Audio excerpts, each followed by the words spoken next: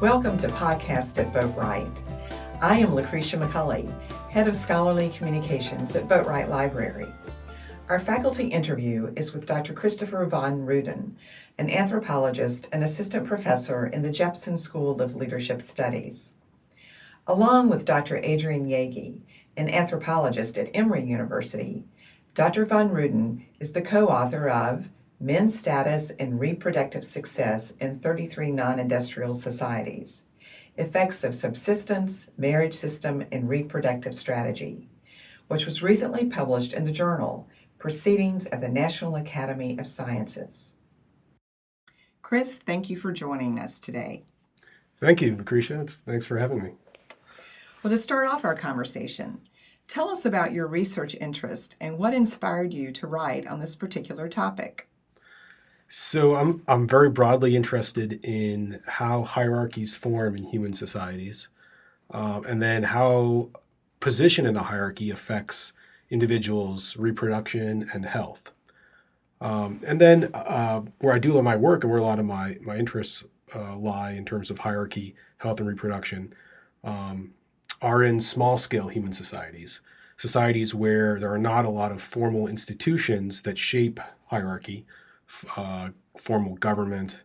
There's not a lot of material wealth for people to accrue. And in terms of health and reproduction, a lot of reproduction is what you'd call natural fertility. So access to contraception is lower. There are larger family sizes. In terms of health, there's minimal access to healthcare in a lot of traditional societies. So those broadly are my research interests. And at a theoretical level, it's, I think, important to study hierarchy, health, and reproduction, particularly in small-scale societies, because most of the human experience, in terms of the broad swath of human history and evolutionary history, has been in small-scale societies, where our interactions were largely face-to-face, smaller group sizes, minimal access to healthcare, natural fertility. So what we learn about how hierarchies form in those kinds of contexts can tell us a lot about human evolution and how hierarchies work, even in our complex modern industrial societies, where you have layered on top of our sort of social inclinations and intuitions, these government institutions, legal systems, etc. Fascinating. Well, thank you very much. Well, can you describe the main findings of your most recent article on men's status and reproductive success? So this was a meta-analysis. So basically what we did was we looked at, in all the existing literature that looks at the relationship between men's social status, their position in the hierarchy in their given society, the relationship between men's social status and reproduction, number of offspring they produce, number of offspring that survive to adulthood, access to potential mates. And the reason this is an important question is that there's a sense that in a lot of small-scale societies that are highly egalitarian, and these tend to be hunter-gatherers, that differences in status are suppressed in the interests of the group and maintaining sort of group sharing networks that can buffer risk of not producing enough food. And so in a lot of these small-scale egalitarian societies, you have norms of humility and individuals that try and coerce others or act dominantly are put in their place.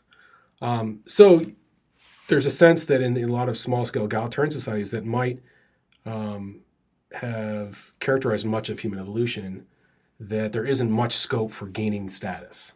And so that a lot of men's status motivations in modern societies may have much to do with just their access to material wealth, and that came about much more recently in human history with this rise and spread of agriculture.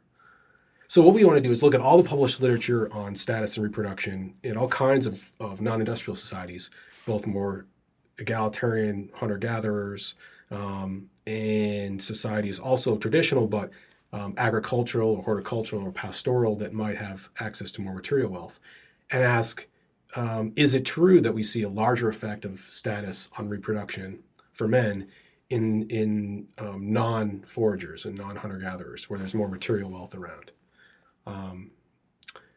So that was our principal research question. And we just looked at all the published data on that and found basically that there wasn't a strong difference in the relationship between status and reproduction comparing hunter-gatherers with other subsistence types, including agriculturalists, which was surprising. So it suggests that there's been a long evolutionary history of selection on status motivations and acquiring status. In evolutionary biology, the main currency is reproduction and the representation of your genes in subsequent generations. And it seems that even in small-scale egalitarian societies, status confers reproductive benefits, significant reproductive benefits. So yeah, that was a main finding that we found interesting. The other thing we found is that how does status translate into reproduction? It seems that while status does tend to lower the mortality of men's offspring, it has a bigger effect on men's mating opportunities and just the number of children they're producing in general. So that has implications for why men pursue status.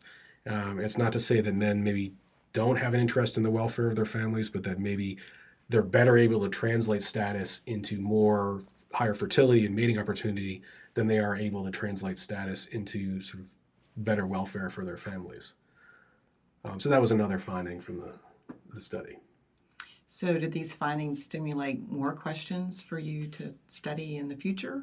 Yes, definitely. So the fact that we found an effect of status and reproduction as strong in the hunter-gatherers as in the other kinds of non-industrial societies just raises the question of, well, there must be just a lot of variance in effects of status and reproduction just within these kind of subsistence types.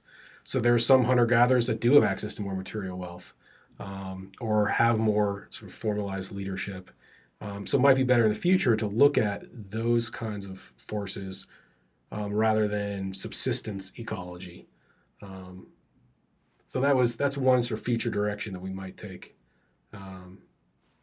Okay, thank you. Well, how would you envision undergraduate students using the article for their study and research? So I think for students that are interested in human behavior in general, and maybe status and leadership in particular, would find this of interest.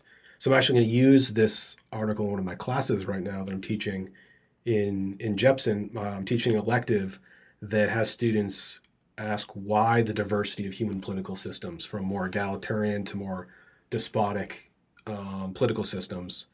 And part of that class, we're asking how reproduction changes across human societies. So this article will fit well into that class.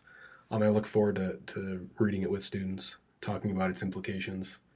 And they can discover some of your research too. Yes. Yeah. And our last question, how did library services support you in writing this article? Well, since this was a meta-analysis, so it was looking at a lot of existing studies, we relied heavily on libraries at our respective institutions. First, I did some of the initial research at University of California in Santa Barbara, and there, as well as here now at University of Richmond, I relied on interlibrary loan in getting access to some of the studies that I used in the final analysis, as well as my collaborator, Adrian Yagi. The library was of tremendous importance and library services in building our data set that we used in our analysis. Thank you, Dr. Van Ruden, for your conversation. Men's Status and Reproductive Success in 33 Non-Industrial Societies, Effects of Subsistence, Marriage System, and Reproductive Strategy is available through Boatwright Library and the UR Scholarship Repository.